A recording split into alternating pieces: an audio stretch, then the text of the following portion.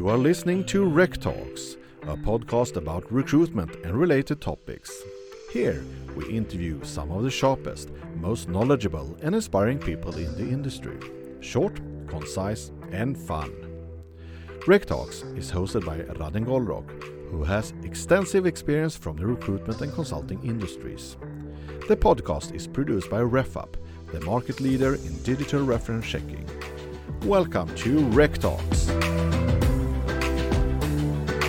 Hey and welcome to Rectalks. My name is Radin Golrock. I'm from RefUp. With me today is Per Schönberg from Pipe Labs. Per, very nice to have you here today. Thank you. Very nice to be here. Can't you tell me a bit about what does Pipe Labs do and what are we going to talk about today? Okay, so what Pipe Labs is, we're a simple recruitment service firm. So what we do is that we offer all of our clients access to world-class talent acquisition as a service, easy to buy, no hidden fees, and deliver amazing results. Excellent. And we had this discussion before. Both me and you, we worked with sourcing and search and the sort previously. And I was complaining that my experiences were like, it's dull, it's boring. And what did you tell me? That you're doing it wrong. Yeah, I know. And like what you said, that it's dull and boring, or it's something that's quite like transit-like. As a profession, you start as a sourcer, which in and of itself is just insane to me. Like the people that know the least is going to do the most hard part. It's bizarre. But you do it for a couple of years and then you think it's so boring because it's like, this incredibly heavy, lifty thing. There's lots of no's. It's no fun, yada, yada. So it's boring.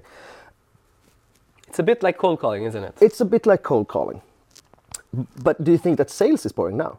Not at all. Well, there you go. Yeah. So I would say like the proper way of doing sourcing, or I'm not going to say the way that we approach sourcing would be equivalent of the boring thing that you did before. That's cold calling. What we are doing is sales. So we're having a bit of a different approach. We use a lot of design thinking when we do it. We try to make sure that on our end, we take a lot of responsibility in terms of doing proper market and candidate research before we even look at a candidate's profile based on what we've gotten from the client. We work in a very, very small cohort, so we never populate a long list with like 100 names or 150 or 20. 6 to 12 makes sense for us. Taking the time to actually start understanding what's behind the LinkedIn profile. Trying to find more information using secondary databases without being creepy and stalky, but actually trying to understand like what is these people doing and what could we possibly offer them. And then we talk to them. Then we have actual dialogues with people. And then we have a couple of feedback loops where we can take what we learned speaking to candidates. So when we do the second or third or fourth or fifth cohort, we're going to learn more, we're going to know more. So it's much more of like this iterative, quite alive process that with our approach more or less always leads to conversation. It's not like copy-pasting that same dull messaging and hoping to have luck to send it to someone that just had a fight with the boss and is looking to move, but are actually going like understanding stuff. And when you do it like that, for me at least, it's fun because like understanding implies learning, and learning is fun. And when you told me like the numbers behind it, it sounded also like besides being a more fun way, it was a more effective way also. Oh yeah, definitely. So take response rate. So just the act of sending something to a person that hasn't asked for the message in itself, how many percentage-wise will respond to that? Yeah. We're seeing more or less like consistently 90 to 100%. Which means that even if they're not interested in speaking about the job, they're still seeing that we have taken the time to do something in relation to them, which differentiates us from the rest of the market, which means that they at least get back to us and go like, yeah, this isn't for me, or the timing isn't right, or whatever it might be. Then we, of course, look at positive response rate as well, which is people that we reach out to that is not only responding, but actually interested in moving forward in the process. And those numbers are also quite high. Not as high, of course, but somewhere, depending on the role, somewhere between 40 and 80%. And just to put this in context, this is like in scarcity context where the focus groups, they get like emails on a weekly basis, right? Quite often more than that. Yeah. So of course, technical roles. We do a lot of technical recruitment because that's usually where a lot of our clients need assistance and help and where they're used to buying the kind of services that we offer. But we also do it for anything from customer success to really client-facing thing, to business leaders, to salespeople, to CEO, CXO, C whatever O's. So it's more or less like consistent across the board. Yeah, and this design thinking you were talking about previously, like, isn't that sounds like a very elaborate and complex way to know? Tell me more about it. So the only thing that differentiates it is, of course, our process is slightly differing. But what we don't do is that traditional serialized way of conducting sourcing research. You get the request, or you have the JD or whatever it might be, you start doing some basic ass Boolean, then you start populating a list from anywhere between, like, I don't know, like 40 to 150. Say that, would that be like a... Yeah, sure. Go with that? And then you start taking time crafting a script, or even worse, copy-pasting a previous one, just changing a couple of words. And then you send it out, and then you sit there waiting. That's like, you do A, and then you do B, and then you do C, and then you do D. And then if you fail in terms of using that long list that you put together and no one responds, then you go back to A, and then you A and B and C. That constantly. What we try to do is break it up to a much more, a process that's much more alive. So it's much more of a staccato process, going like, we can loop things very quickly. Since we work with smaller cohorts, we can actually focus on things. We have a lot of built-in feedback loops, as I said, between the different things. We do a lot of focus work internally before we even look at a candidate. So understanding the market, understanding the client, understanding the talent pool, understanding what sort of value prop we're looking at and what could possibly be interesting. For who is that interesting? Where are the people that are interesting? Who are the competitors? What can we use inferred logic, or can we extrapolate from what we learned to start building a clearer ID before we even type in our Boolean thing? Yeah, that sounds like quite different from this like mass spammy message. Yeah. Yeah. That's very conscious. Yeah.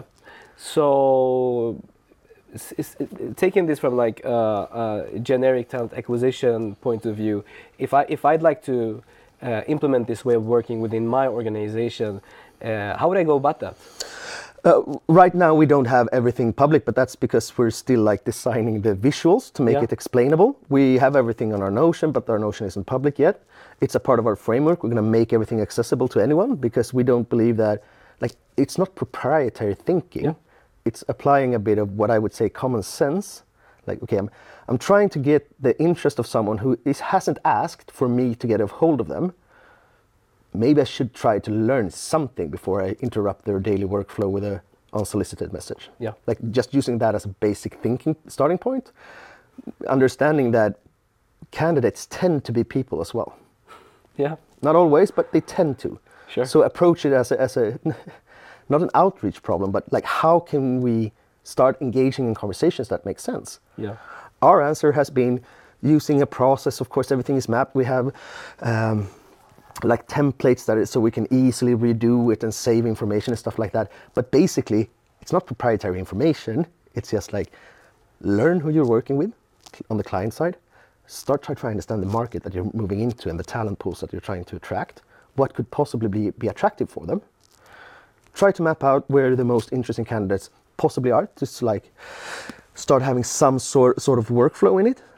And then start doing your research. If you're trying to find candidates and you see that a couple of them are really engaged in open source project, and you're working with a client that does open source governance, maybe that could be interesting for them. Yeah. Our guess is yes. Yes. It does take a little bit more to start up a process in terms of more steps and non-traditional steps if you're used to the way that you and I did sourcing beforehand. Yeah. Because it's a rethinking of what you do. And sometimes we still like go into a trap of going like, yeah, of course we know how to do this. We've done it thousands of times before. We go and a long list, but and then we have people, since we always work team-based, we always have a control function and stuff like that. There's always someone in the team going like, take it back. What are we trying to do here? Yeah. So it's all about being like conscious about like quality control. Yeah. And I know that being like seasoned within the talent acquisition business, we talked about this previously also, like this has something to do also with like how you express yourself in the larger realm. Like how do you communicate to candidates in general? I know that you said that a lot of companies that have this take that we just communicate to everybody the same, but it also attracts the very few. Yeah. Can't you just elaborate on Not that? the very few. Can you swear on this thing? Sure, if you want to. It attracts fucking no one. Go ahead. Like honestly, no one is interested of that. But we have taught ourselves, we taught the candidate market, used in the wider sense that this is a recruitment process. So everybody has normalized shitty processes and shitty behavior that isn't taking the end result into account, right? Yeah. Because we're just used. The thing is, I have this unique recruitment process. First I do a screening, and then I do a first interview that's more of a culture fit, culture add thing, and then we do a tech. There's nothing unique about that. Yeah. But still we're still like doing it the same way because we're used to it. And right? this like bland, career site, if you like ping pong, you like micro breweries and stuff. Of course, and we're a family here, or we're a family-like atmosphere. You can get fired from this particular family, but still we're kind towards each other, and it's like it's quite. But you get some merch though. You get so much, but it's quite reductive. It's like. Yeah, I get it. I mean, people are adults because you can't have child labor, so at least we need to assume that they're adults. Go like, okay, we're trying to do good things in a professional manner. Here are tool sets that supports you. You're going to get yada yada in terms of a career progression. We understand that you're not looking for a gold watch, but this is what we can do as value add towards you and your career and your progression. What we ask from you is that you solve these problems that we have in a timely and orderly manner. You don't act like an asshole, and value add. Yeah, and if you're a programmer, then these are the USPs that we'd like to show to you. And if you're a finance guy, maybe this other stuff is more of interest. Absolutely. And today with the kind of digital tools that we have, and I mean, you guys are like examples of that, using a tool like Refab could still be very much value add, even though it's further on in the process. And it isn't hard doing templates in such a way that it isn't time consuming necessarily to do 5 career pages that speaks to different sort of talent pools. And like everyone speaks to some type of persona or archetype. Persona or archetype, and it can be very, very niche, depending on your needs. We're working with one client that it's like a very deep tech firm. I have no idea what they do. Yeah, sure. Which isn't my role. It's their role to know what they do. Yeah. But like, they're not interested in anything else but that deep down. We more or less can just publish 5 dissertations from other people working in the R&D function going like, do you want to do this? I don't understand it, but you might. Is it interesting? And that's a much better career page than going, you get 5 weeks paid vacation and a fruit basket. Because working with people who can write the dissertations, that's the interesting part for that particular talent pool. Yeah. For another, it might be something completely different. We're doing a bigger like pilot that when you look at what that actual talent pool is asking is, can I work in a bank without an education from a university? Yeah. That is the most asked question, and nowhere there's an answer for that on the career page. But the answer is yes. Mm-hmm.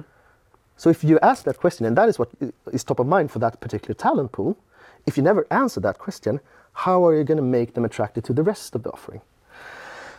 So that thinking is something that it's also very important when it comes to sourcing. It also sounds like just basic marketing principles, like get to know your focus group. Absolutely. And I think, like thinking back to my own peers, it might be some type of, I don't know if it's laziness, but we just get stuck in our ways, I got dragged into a conversation on LinkedIn today, like someone wrote a question on a thing, going like, okay, how can I measure ROI in terms of sourcing and content? And we were speaking about like response rates and stuff, and the thing is like, no, you can't. For that you need to do attribution, like in proper attribution. Who does attribution well? Well, it isn't HR or TA, it's marketing. Yeah. So once more, we can steal that from marketing, or if you go and ask them, most of them are really happy to show you how it's done. Or we could include marketers in our teams. If you have it in-house, which isn't a given. Yeah. On our end, so since we have a framework that works from, if we have a question that's specific to a specialty like a marketer or a demand gen person or a data analyst, we can find a market person or a data analyst and ask them that question, because they are always going to be better at their particular niche than you're going to be able to learn as a generalist just adopting it. Yeah.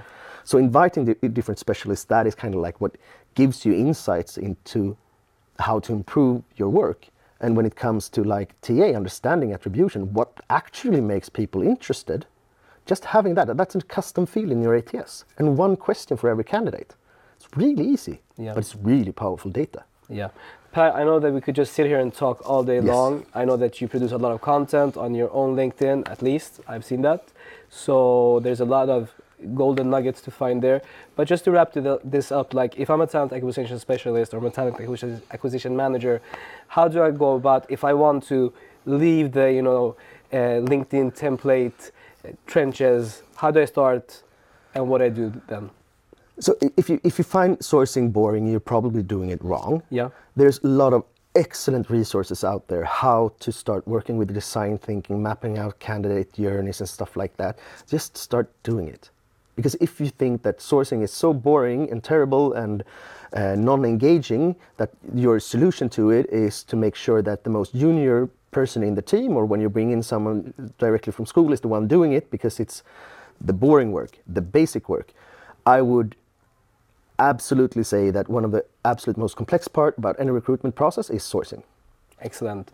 Thank you for attending Rectalks. Thank you for having me. Excellent.